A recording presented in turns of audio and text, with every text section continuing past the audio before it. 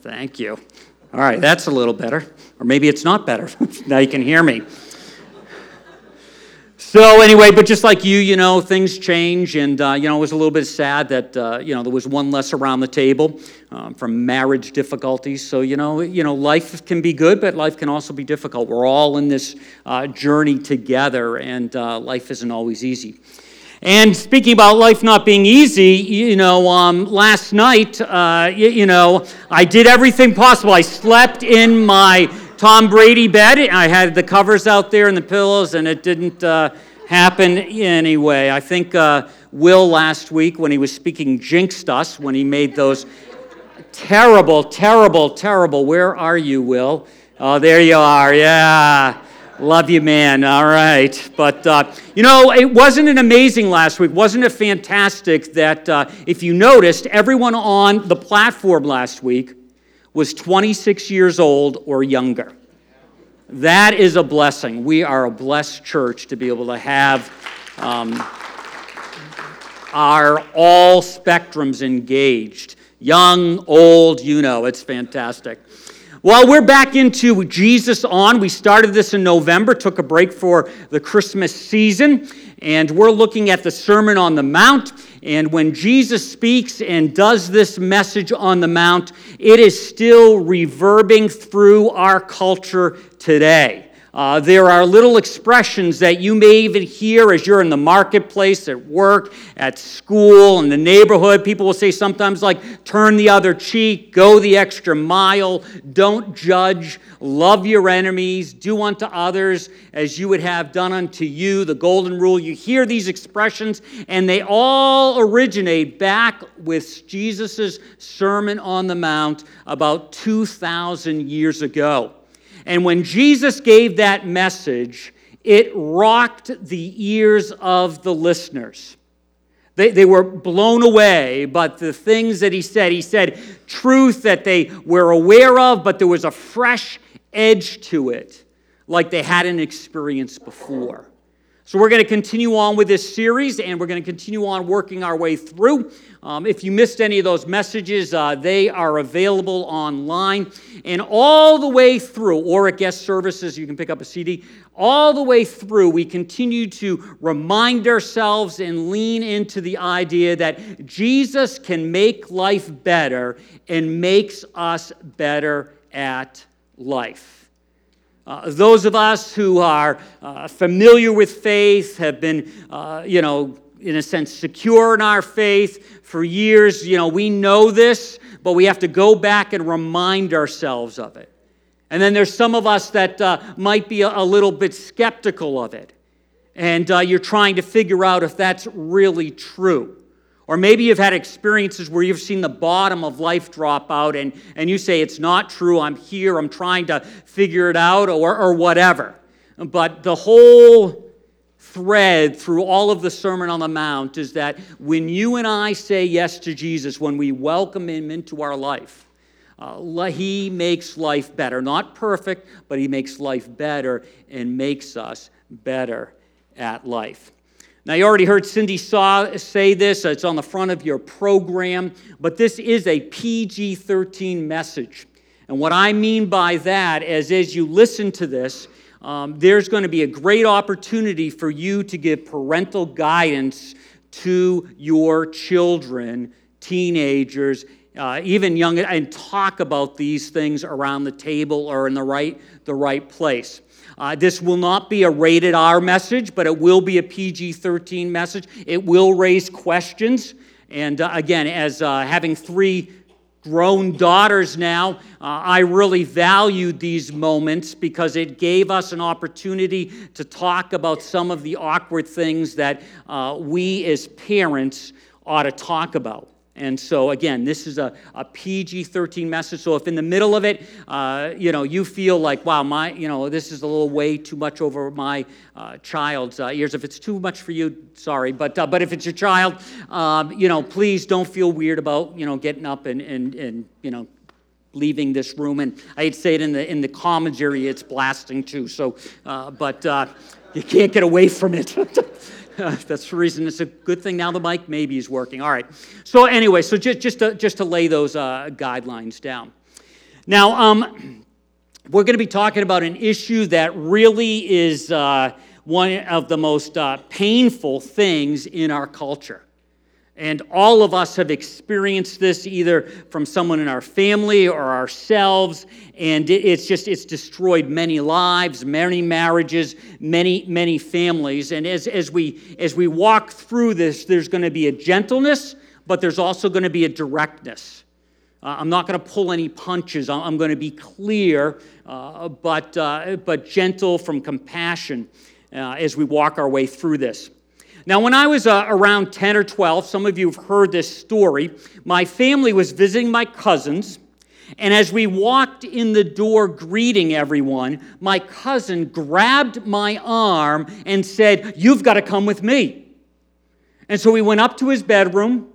He shut the door very tightly. There was no lock on it, but he shut the door very tightly. And then he went slid his closet door open, and inside his closet there was another little door that had like the access to the eaves, and he opened that up and he grabbed a magazine. And the magazine he grabbed me was a Penthouse, Playboy. And he said, "You've got to see this." And I couldn't believe what I was seeing. And I can, even today, bring up those images 40 plus years later. They messed with me. Now, that story is really not uncommon to most of us. There's a moment in life where we're introduced to all of that. And growing up today, there's even more access to all of that with the internet, and you've heard all about that. But that is a part of our culture, and it's a difficult thing because it really gets into the heart and gets into the soul of those who participated or who are exposed to it. And then on top of that, you realize that the pornography industry, if you want to call it that, is at least $100 billion worldwide. Statistics say more than 30% of the internet is consumed with it. 90% of boys and 60% of girls are exposed to internet pornography by the age of 18. And that might be a little bit low. It's interesting or sad that pornography sites attract more searches than Amazon, Netflix, and Twitter combined. Now, the question is, why is it a $100 billion industry? Why does that happen? Why is it so attractive? Why is it catching the imagination and the attention of so many people?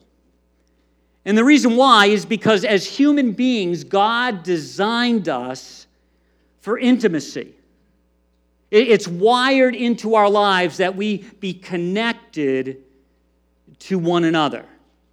There's no person that walks the face of the planet that isn't wired for intimacy. The desire for intimacy shows up and makes ripples into lots of places in our lives.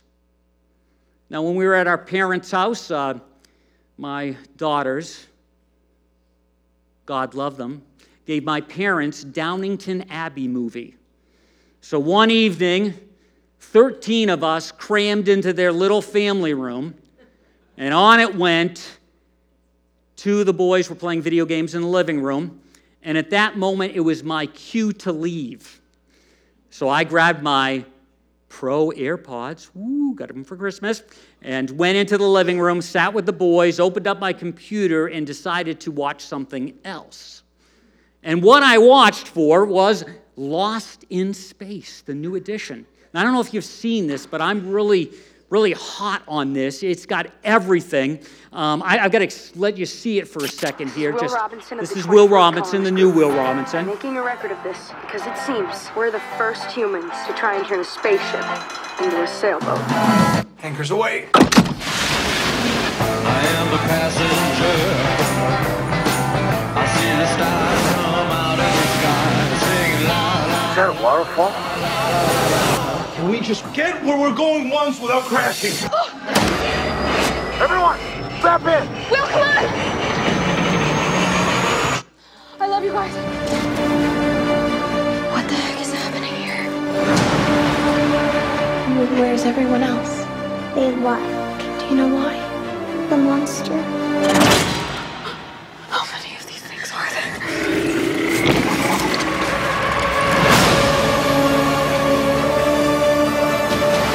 We need to get out of here and leave all this behind. We have to protect ourselves.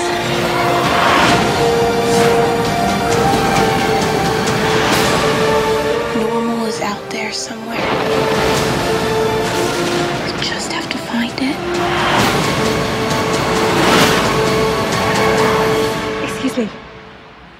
I didn't get a job. Your job is to do nothing and touch nothing. She never likes it when someone else saves the day.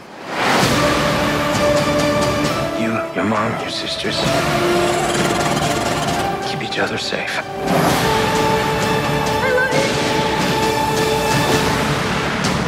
Will Robinson, can anybody hear me? Mayday!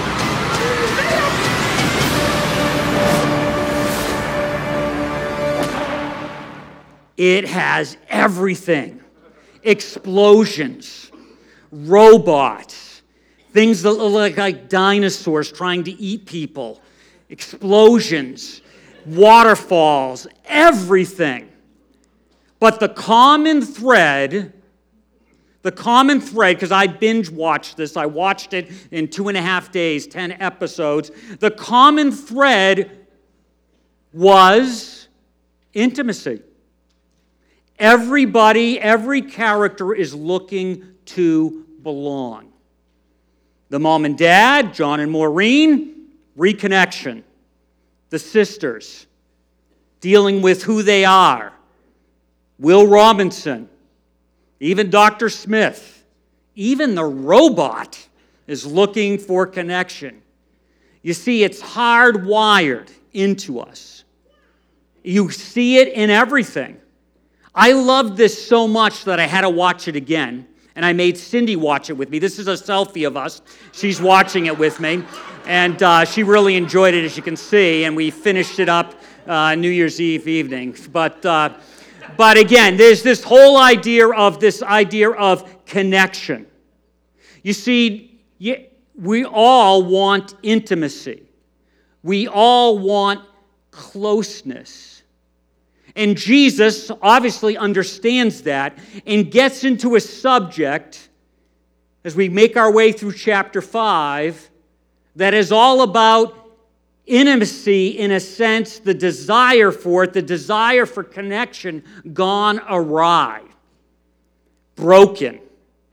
Like the song we just sang about the world is broken. Well, we see the planet, the physical aspects of the world having cracks in it, but we see the cracks in ourselves, the brokenness.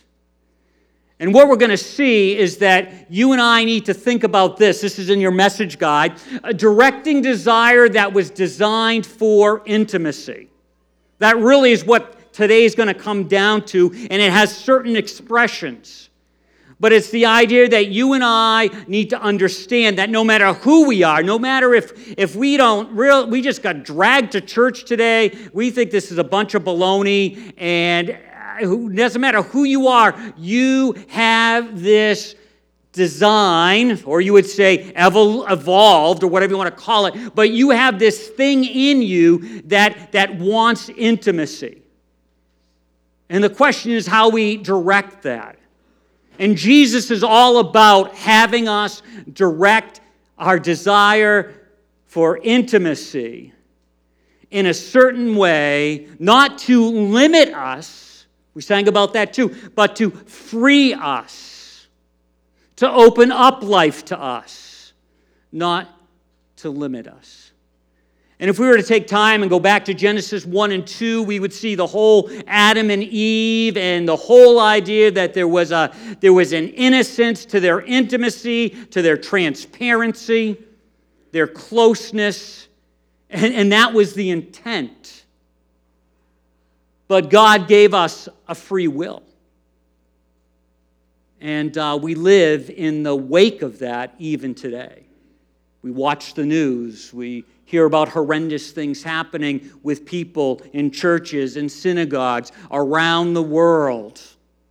We hear about threatening wars, on and on and on and on.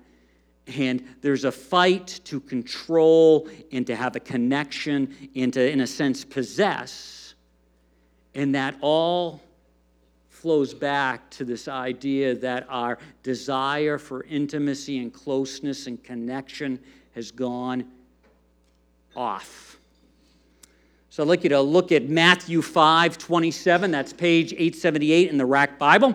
Also, we really like the fact that there's an app for your phone, your device, that's called YouVersion. It's free. You can have your Bible wherever you go. Also, many of the verses, the things we'll look at will be on the screen. So, and if you don't have a paper Bible and you want that Rack Bible, please feel free to take it. So let's jump right in with verse 27. You have heard that it was said, you shall not commit adultery. All right. There it said, we can pack up and go home. Oh, if it was that simple. Where does this come from? Jesus is quoting the 7th commandment. You have heard from the 10 commandments. And he starts to get into this, and he's talking, and he says, you have heard that it was said, you shall not commit adultery. And he's going to expand on this, and we're going to again see that this comes back to directing our desires. Verse 28 in the Message paraphrase says it this way, but don't think you've preserved your virtue simply by staying out of bed. Your heart can be corrupted by lust even quicker than your body. Those leering looks you think nobody notices, they are also corrupt. So he's turning his listeners on their ears, basically. He's saying, you think not committing adultery, you think not being intimate with someone outside of your marriage relationship when you're married or vice versa. You think you've got it covered if that's not the case. And he says something else is going on. That is a symptom of something inside. You see, Jesus' point is you can be technically true to honoring the command and still have a heart that's rotting on the inside, and still have a sickness that's unaddressed. So that's just an expression. That's the outside of something inside. We could call this the iceberg principle. Some of us have seen a lot of these pictures. They use this to illustrate a lot of things. The tip of the iceberg, and at the top is what you see, but there's way more below the surface. And so for us, when it comes to this subject, and many of the subjects Jesus is talking about through the Sermon on the Mount, he says something, but there's something much larger, bigger, weightier below the surface. So we would put adultery on that top part.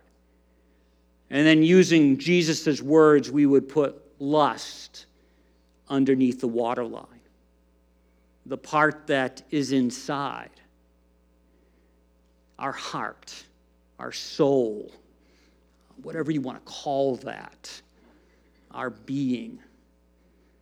Solomon, wisest man who ever lived, who didn't do well in this area himself, wrote this, reflecting this idea. He says, above all else, guard your heart, for everything you do flows from it. Everything. Everything. So when I say something or do something and say, oh, that really wasn't me, I didn't really mean it, Jesus says, wait a minute, Dave Spencer, where do you think that came from? That came from inside you. That is who you are.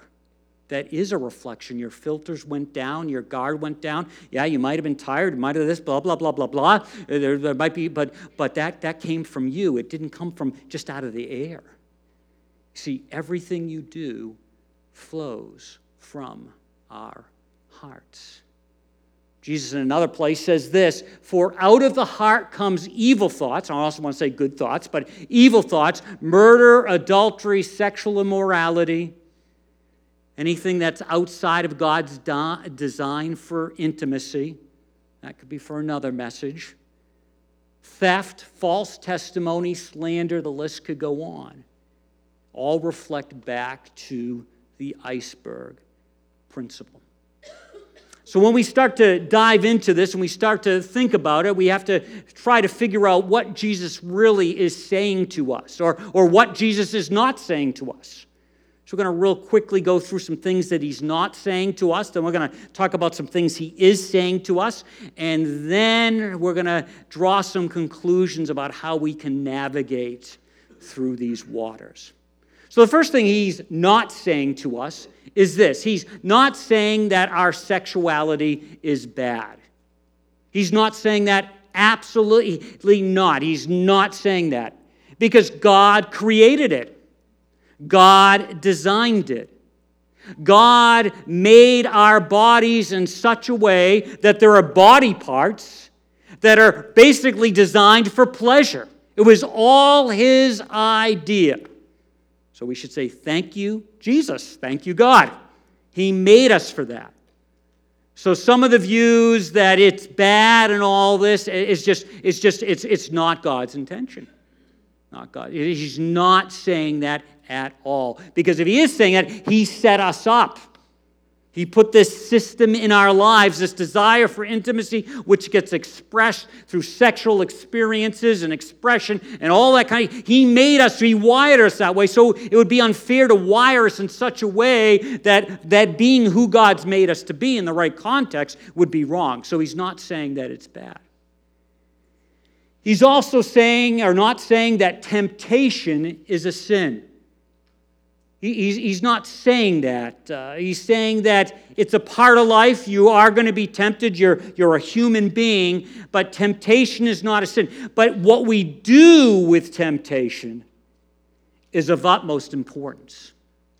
What we do with it. It doesn't even really matter where it comes from. Sometimes you hear, oh, was that the devil tempting me? Well, maybe, maybe not. What was that? Was that the world that I live in tempting? Maybe, maybe not. Or was that me? I mean, it might be nice to have a little bit of an idea, but the bottom line is, what do you do with the temptation? Because when we don't identify it, when we don't address it, when we aren't conscious of it, when we ignore it, it puts things into motion that we really don't want to experience. Maybe for the moment we do, but the consequences limit life. They suck that freedom and that joy out of life. In James we read, the temptation to give into evil comes from us and only us. We have no one to blame but the leering, seducing flare-up of our own lust. Woo, that's harsh. Lust gets pregnant and has a baby, sin. Sin grows up to adulthood and becomes a real killer. All of us know stories of when this process in any area has come up and it has the baby and then it goes into adulthood and then it kind of kills life. It sucks the joy out of life. Even though when we started down that road, we might not have thought it was a good idea, but we thought the ramifications wouldn't be that bad. You see, temptation is not sin, but we have to deal with temptation. This may sound a little bit on the edge here, but attraction to beauty and arousal isn't a sin. It just means you're alive. God has made some people more beautiful than other people. That's just the way it is. I'm an evidence of that, right? Yeah, now everyone's going, oh, I can laugh at that. Yeah, we need to come up for air a little bit in this conversation. Temptation, not a sin. But it's natural. but it's what we do with it. Another thing, just to identify, and we'll kind of touch on this a little bit more, but I just wanted to fit it in here, is that lust and adultery aren't equal. Okay? Sometimes you say, well, if you thought it in your heart, it's just like you did it. Well, yes and no. Yes and no. So those aren't equal. But again, we want to get to the heart of the issue, not just deal with the external expression of it. We want to get to the place where we don't have to be so filtered because it's inside. We want to deal with that. We want to minimize that. Again, it's not going to totally go away for most of us, but we want to minimize its impact. Back to verse 28 says, "But I tell you, anyone who looks at a woman lustfully has already committed adultery with her in his heart." He's making the connection. He's not saying they are equal. Okay. So what is Jesus saying? What's he getting at here? Verse 28 again starts to talk about, "But I tell you, anyone who looks at a woman lustfully has already committed adultery with her in his heart." There's three ideas, there's three concepts that get tied to the original language. I'm not going to go through all the details of that. Words used, one word not used, and all those kinds of things. But I want you to think about three things. First of all, this idea of look. This idea of look is a holding look that traces. This isn't a glance. This isn't, wow, look at him, look at her. It's the look that holds. And the idea actually is it even traces the silhouette of another person. That's what he's talking about. That's the emphasis of that word looks. We look, we see something, and it isn't always that way. There are many nuances that don't always come through in our English translations. But that idea of looks, a holding look that traces. Sometimes we hear about the second look, the gaze, or whatever. This is what Jesus is talking about. He's also talking about an intention to act. The English Standard Version uses, instead of lustfully, uses lustful intent. And sometimes, we have that look of intent of doing something, and sometimes the intent is there, but the opportunity per se isn't there, but our mind is there like it's doing it. It's the intent. The intent to act. So it's just not a glance. It's just not a look. It's not just awareness. It's holding a look that traces, and it's an intention to act. And then also there's this idea of a focus with passionate desire to possess, to lust, to possess another person. To have them for you. It's almost to make that person into a commodity, to make them into a item, not a personhood. It's losing the image of God, reflection. It's just there, something for me to have. And you take the personhood out of them. And in our society today, there was a day where in some of these things it seemed like this was more of a masculine male problem, but this is an everybody gender problem today, and it continues to grow in that way. The whole Me Too movement shows that society is beginning to crack under the pressures of it.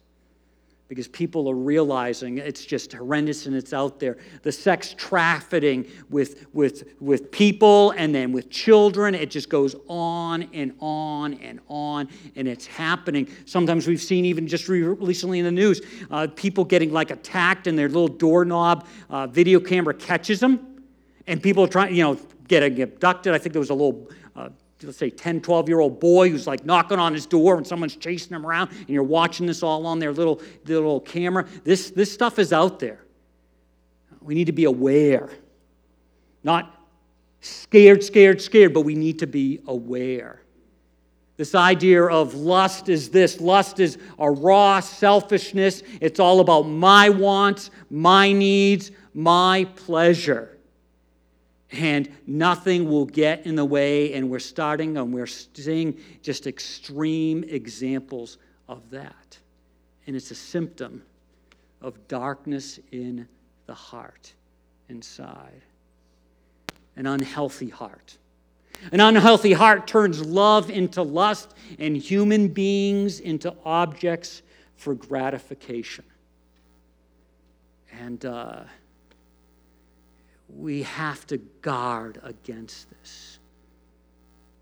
Instead of loving people, we use people. Got to watch out for this. It's insidious. We talked about pornography and some of the graphic videos are out there. They're finding over and over again that is like an entry-level drug, if you will, to all kinds of behavior. I can't remember if I shared this in a prior message, but I remember reading somewhere that they were interviewing boys, again, 10 or 12 years old, and asking them about intimacy and those kinds of things. And one boy, or a bunch of boys, but one boy in particular, they highlighted what he said, is basically he had learned all about intimacy by watching these YouTube videos. And they asked him what he knew. And this is what he said. And this is a innocent boy being tainted, and it's happening all around us. He actually said, and I'm going to be a little graphic, he said, what you've got to realize is girls like it rough, and when they say no, that means yes. Where did he learn that? And he believed it. It wasn't, he thought that was normal. So that's where he's getting his information. You need to be very, very aware of that. Love turns into lust, and human beings become objects for gratification. And it subtly, we see it all around us. We need to have a guard and an awareness. Our guard is let down. Because as Paul writes about love is in a completely different way. Paul writes this: love is patient. Love is kind. It does not envy. It does not boast. It is not proud. It does not dishonor others. It is not self-seeking. It is not easily angered. It keeps no record of wrong. Love does not delight in evil, but rejoices with the truth. It always protects, always trusts, always hopes, always perseveres. Completely the opposite of adultery reflecting a lustful heart. So what do? How do we swim against the tide?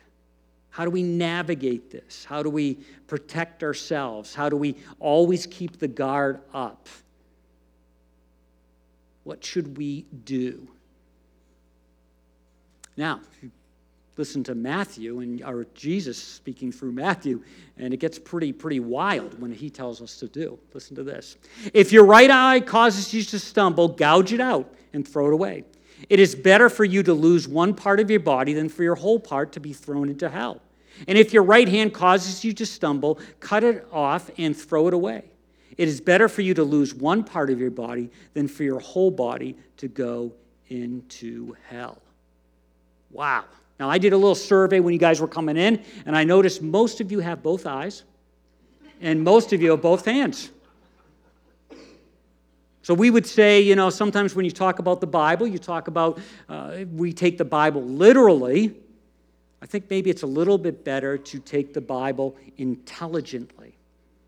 Jesus is not suggesting if you took out an eye and took off a hand, that would actually change this, because it's inside. That's all external. And if I'm going to say this, if Jesus was really serious he would talk about removing a different part. Okay? So he's not serious about this. But he's trying to show you your heart. He's trying to show you what's going on. So what do we do with this? First of all, we have to own our brokenness. Probably all of us in this room have been touched by this in some way. Touched by intimacy, the desire for intimacy being expressed in an inappropriate, outside the God's designs, from something we could call soft to something very horrendous. And it's in us. We're all touched by it to some degree. And if we don't address it, we don't own it, we don't go, wow, I am broken, I have some darkness in me. Even when I say yes to Jesus, it's still in there. It doesn't just poof and it's gone. I need to own that. I was finishing up reading through the Old Testament this week or last week, and just reminded Haggai, you can find this everywhere. It says, you spend a lot of money, but you haven't much to show. You keep filling your plates, but you never get filled. You keep drinking and drinking and drinking, but you're always thirsty. You put on layer and layer of clothes, but you can't get warm. The idea is that when we're left to our own devices, our own rhythms of life, and don't identify our brokenness and a need for a Savior, a need for Jesus, we can do all these things and they never satisfy. You see, He's the one who starts changing us on the inside out. We began looking at Jesus on in the Beatitudes. We saw this verse in verse 5. You're blessed when you get your inside world, your mind and your heart put right. And it's understood that God starts that process when we invite Him into our life. When we say, Lord, come into my life. I own my brokenness. I need your forgiveness. I need your salvation. I need you to start putting the pieces of my life together. I need your Spirit. I need to start walking on that path and slowly, in some areas quickly, but slowly start to see a progression, a change. Along with this comes the idea of capturing our thoughts. Capturing our thoughts. It's a process. It's work.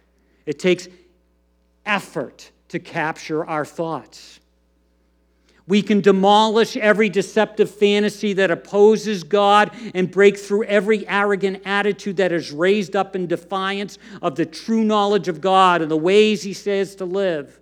We capture every loose thought and emotion and impulse into the structure of a life shaped by Christ. We get into that process and we capture our thoughts. I don't think we ever stop doing this.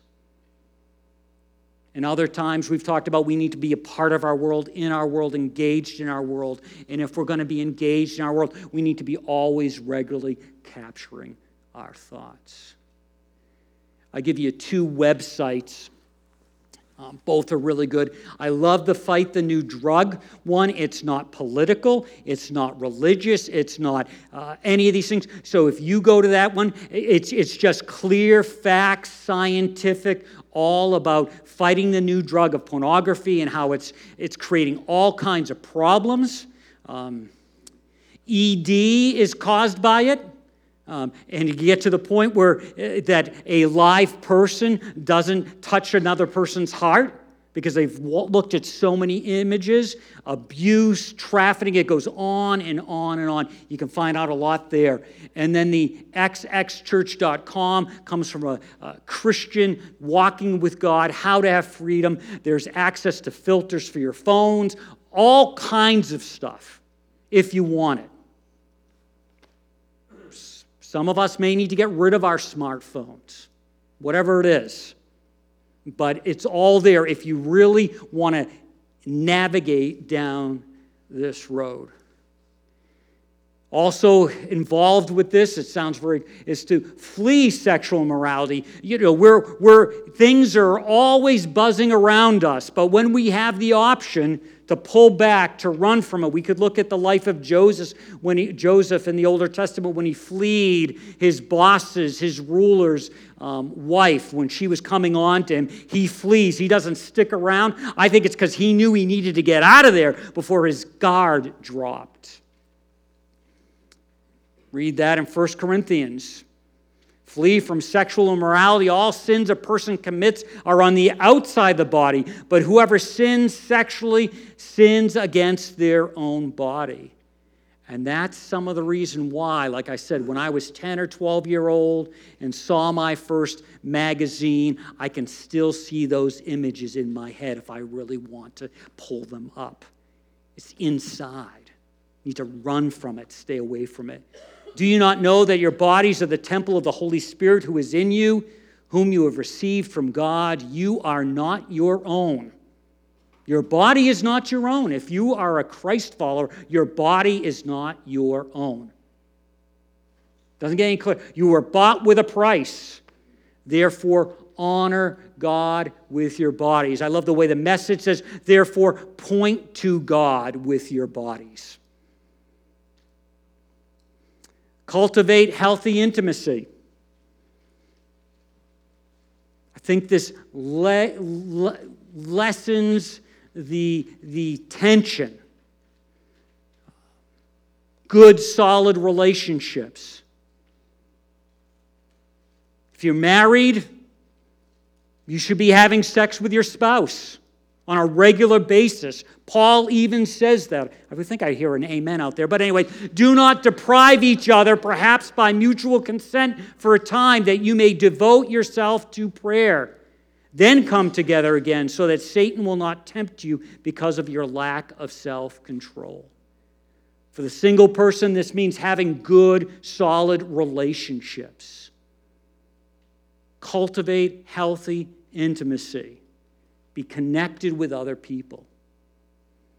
And lastly, nourished on God's love. Nourished on God's love. In a sense, it's great that we're doing communion today. Communion is symbolic of Christ offering himself. We eat a little cracker that represents his body given for us. We drink a little grape juice, which represents his shed blood for our sins. We consume that as a remembrance of him. In our tradition, we don't think that actually becomes the body of Christ or the blood of Christ. It's all symbolic. That's the reason on the front of the table it says we do this in remembrance. So we remember, and in a sense, we nourish our soul on him. Open your mouth and taste. Open your eyes and see how good God is. Blessed are you who run to him. You're blessed when you work up a good appetite for God. He's food and drink and the best meal you'll ever eat. Are you hungry for him? That's why we talk about spending time with him every day. Hopefully Sunday isn't your only taste of spiritual food. Hopefully you're partaking of him on a regular basis. And you have an appetite for it. You have a hunger for it. You're nourished on God's love. When you and I are nourished on God's love, it helps us direct our desire for intimacy. And our ultimate desire or our need or whatever you want to say, our connection for intimacy is found in God. You see, God completes life. Your marriage partner complicates life. Whoops! That's what's in you, Dave. Oh, no! What am I? I'm in big trouble. Pray for me. Yeah, right. Woo! I don't know where to go with that. I'm done. Amen. No.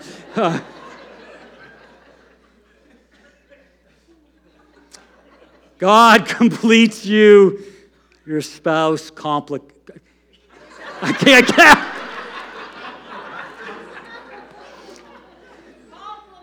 Thank you. Amen. That's it. I'm never going to try to say it again. All right. Time to wrap it up. The bottom line is this.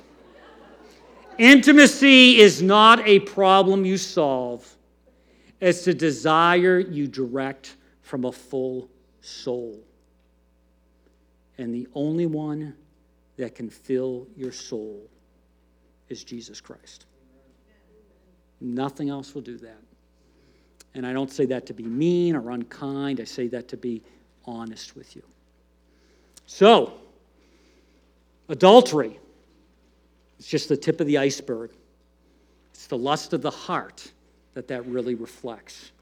And Jesus says, do not be involved in adultery or lust of the heart, not to limit us, but to free us and help us to enjoy the best life we can on this planet. And that's why he says these things. Let's pray. Wow, Lord, heavy stuff. But we're thankful that you're real. It's amazing that your son's words to us 2,000 years later speak right into where our society is today. And Lord, I would ask that you would help each one of us as we process through what you've shared with us. They'd help us to process through and see what needs to be integrated into our life. Lord, we thank you for the gift of intimacy and closeness. We thank you for the gift of sex. And we thank you for the gift of a spouse to share it with for those who us have that. And for those who don't, we just ask that you would give them a special amount of grace in soul fullness so that they can direct their naturally God-made desires. And if there's anybody in here that has not said yes to you, we ask that in this moment they would realize that you are there for them. You're not coming to judge them. You're coming there, yes, to convict them, but to help them change so they can experience the best possible life they can this side of heaven. So we place all of this in your hands and thank you. In Jesus' name, amen. This time in our service is we're going to be